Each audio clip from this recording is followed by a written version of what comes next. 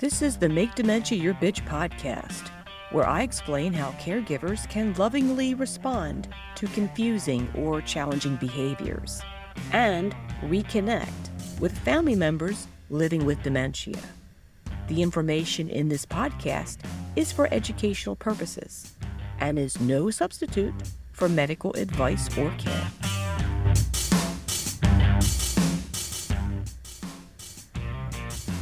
Hello, everybody, and welcome to episode 54. Caregiver Vibes Affect Cooperation in People Living with Dementia. I am recording this in the True Hilton in Tallahassee, Florida. I'm on my way for a family vacation, and my son is getting married on Sunday, July 31st.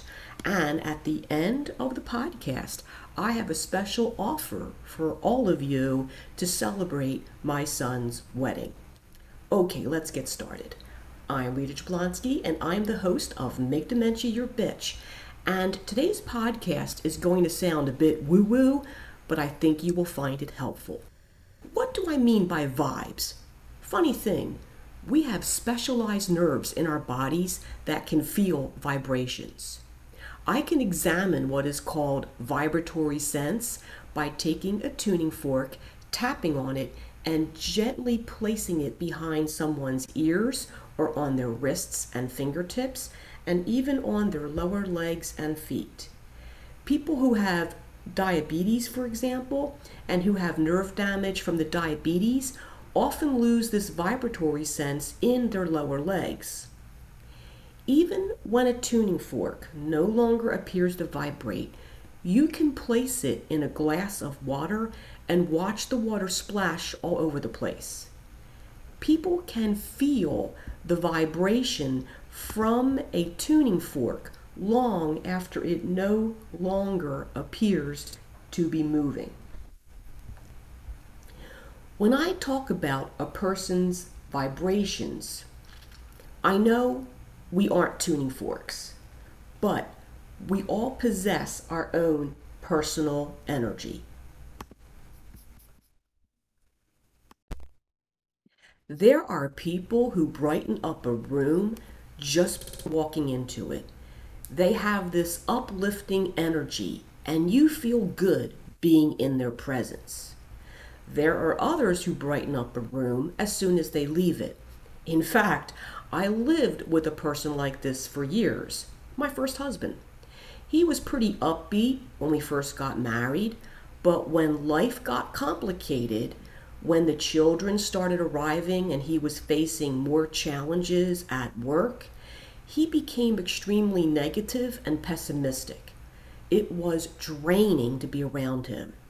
I would walk into the house in a fantastic mood, and within 15 minutes of listening to his negative comments and complaints about everything, I found myself becoming increasingly angry and irritable, and then I would get argumentative. I also started to notice how his low vibes were affecting our children, especially our youngest, who was beginning to mimic the pessimism and negativism of his father. Long story short, my husband's low vibes and yucky energy helped to drain the life out of our marriage, and we eventually divorced. Okay, you're thinking, that's nice. What does this have to do with dementia care? Surprisingly, quite a bit. In the case of spousal caregivers, I often see the caregiving spouse go into nurse or caregiver mode and out of spouse mode. The two are not mutually exclusive, but some care partners, without even realizing it, get focused on the care part and stop treating their spouse like a partner. The energy for caregiver and the energy for spouse are different. In the mild to early moderate stages, the person living with dementia may feel the shift, and the shift may result in depression, in anger, or in extreme cases, accusations of infidelity. The person living with dementia is feeling the shift, maybe even on an unconscious level, and may start acting out with behaviors, especially with care refusals. Other ways your vibes can affect the caregiving dynamic is when you may be feeling exhausted, stressed, or upset. And you don't need to be feeling this way about your family member. You may be pissed off about something that happened at work, and then you come home and start to interact with your family member and it goes to shit. You are getting more arguments, less cooperation, and this just spirals into an awful interaction. Now, I'm not telling you this to make you feel badly. I just want to bring this to your attention. When I work with people living with dementia in nursing homes, and I still work directly with nursing home residents as part of one of my Centers for Medicare and Medicaid projects, I have to constantly keep an eye on my energy. I have taught this technique to the nurses who work on my projects, and they in turn are teaching the nursing home employees. And now I'm going to explain the techniques to you. But before I do, I want to explain the low vibes and high vibes that I keep mentioning. Low vibes are how you feel when you are tired, sick, stressed, angry, or anxious. Think of low vibes as an emotional hangover, except you didn't drink. Here's what I mean. A couple of months ago, I attended my niece's wedding in New Jersey with my family, and my family can party. I got caught up in the partying and drank more than I should have. The next day, I felt horrible. Headache, brain fog, nausea. It took a ton of energy to simply pack up my suitcase. I felt so yucky, I asked my daughter's boyfriend to drive us back to the Philly airport. When I experience low vibes, I don't feel my energetic best. Just like I don't feel my physical best after a night of partying. Physical illness can also lower one's vibes too. High vibes are how you feel when you are calm and confident, when you have had a good night's sleep, or when you are feeling excited and happy about an upcoming event. When you feel happy or content or peaceful or grateful, you are vibrating at a higher frequency. Physical health is an important contributor to higher vibes too. How do you keep your vibes high, even in difficult caregiving situations? After the break, I will give you some strategies. Okay, let's talk about strategies to keep your vibe high. First, nutrition is important for healthy high vibes. Try to eat 5 servings a day of fresh fruit and veggies. If fresh fruit and veggies are not an option due to cost or other reasons, go for frozen, then for canned. I keep frozen fruit in my freezer for breakfast smoothies when I'm in a rush or the fruit is no longer in season. Fruit and veggies are important for brain health and heart and brain health are related. Another nutritional idea is to follow the Mediterranean diet. No, this does not mean eating at Greek restaurants or exclusively eating Greek food. The Mediterranean diet has been shown to be both heart healthy and supportive of brain health. The Mediterranean diet is based on whole grains, minimally processed foods, lean protein, fat from plant sources like olives, and, you guessed, plenty of fruit and vegetables. Second, daily movement is important to keep your vibe high. Doesn't matter how you move, walking, riding a bike, running up and down the stairs, it doesn't matter. Ideally, movement in nature, like a walk in green space or through a local park, helps to clear the mind too. Another important way to keep your vibe high is to be present in the moment. You may be thinking, what in the world is that? This is something I struggle with personally. I'm either replaying stuff from the past or thinking about the future. Being a caregiver can mess with being in the present because you are constantly trying to be proactive and head off problems before they happen. Some tools that can help you balance the need to be proactive while staying present in the moment is breathing. Breathing is the only bodily function that is under both automatic and voluntary control. Breathing also hijacks the vagus nerve, which is an important nerve that plays a major role in stress reactions and flight versus fight reactions when you feel upset or angry. When you stop and take 3 to 5 deep, slow breaths, you can lower your heart rate and derail feelings of stress and anxiety. When I am working with a person living with dementia in the clinic, and that person is showing signs of anger or anxiety, I whip out my stethoscope and listen to their lungs. As I move the stethoscope around their back, I instruct them to take deep, slow breaths. I have stopped many a difficult moment in the clinic using this technique. It's also a technique I have taught paramedics and EMTs who have attended some of my training sessions as a way to derail anxiety or refusal behavior when they go out on a call. Daily meditation is another strategy to keep your vibe high and to help you be present in the moment. Now, when I say daily meditation, there are people who are very spiritual, like my mom, and they spend several minutes a day saying the rosary, praying, going to church services. That's a type of meditation. That counts. I'm lazy though. I use an app called Calm to help me with my meditation. I happen to like guided meditations, but you may prefer sitting in a quiet place for 10 minutes and listening to a YouTube recording of Tibetan chimes or nature sounds.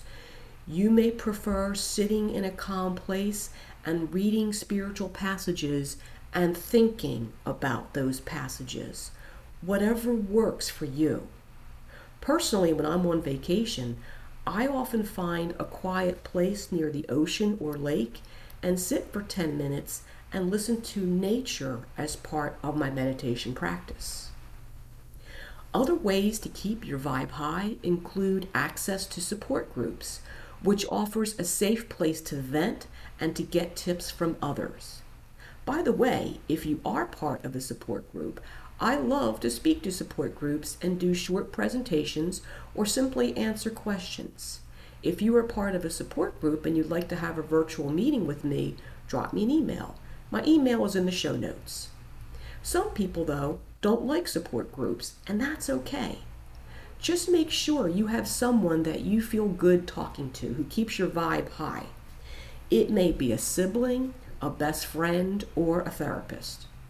Therapists are a great idea if your relationship with the person living with dementia was challenging pre-dementia. Caregiving, unfortunately, brings out old but still difficult family dynamics. Gratitude is a strong way to keep the vibe high. You may be thinking, things are a bitch right now. What do I possibly have to be grateful for? Start small. Maybe you are grateful for a great cup of coffee and a few minutes of morning quiet. Maybe you are grateful for your adult children or an amazing spouse. Personally, I'm grateful for my mom, siblings, adult children, good friends, Amira the pandemic puppy, and Gandalf. Gandalf the Grey is my 14-year-old cat who loves to curl up on my keyboard when I try to record podcasts.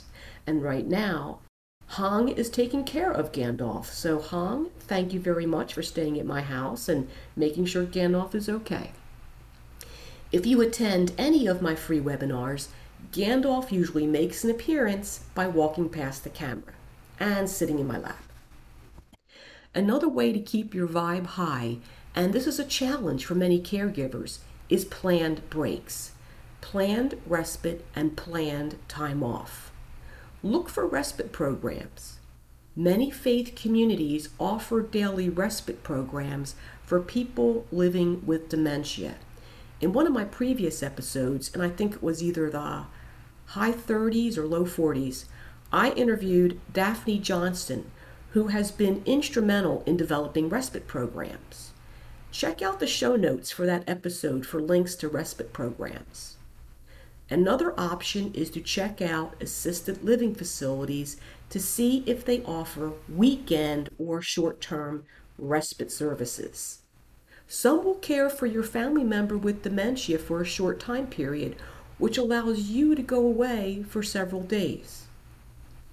Finally, realistic expectations are important to help you keep your vibe high. One of my favorite expressions, and it comes from my days working in a state-supported university where we were considered government employees, is good enough for government work.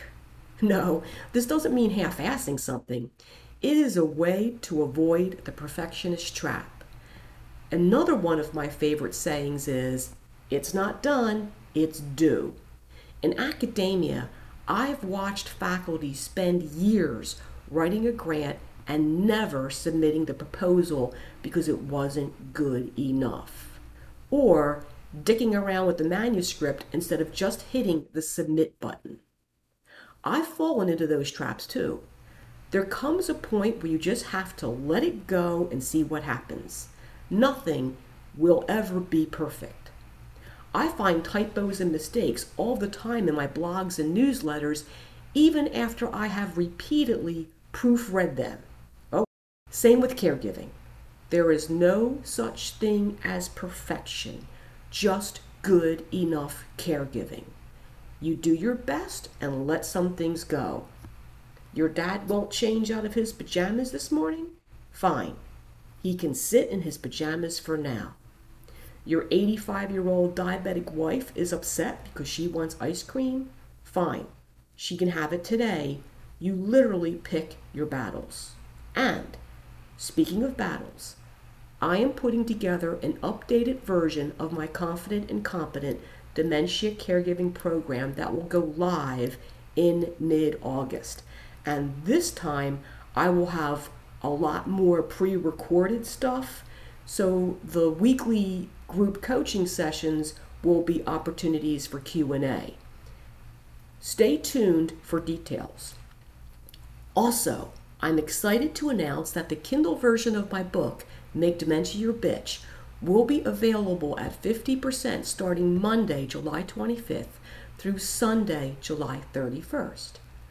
I am offering this promotion as a celebration of my son Mark's wedding this Sunday in Bradenton, Florida.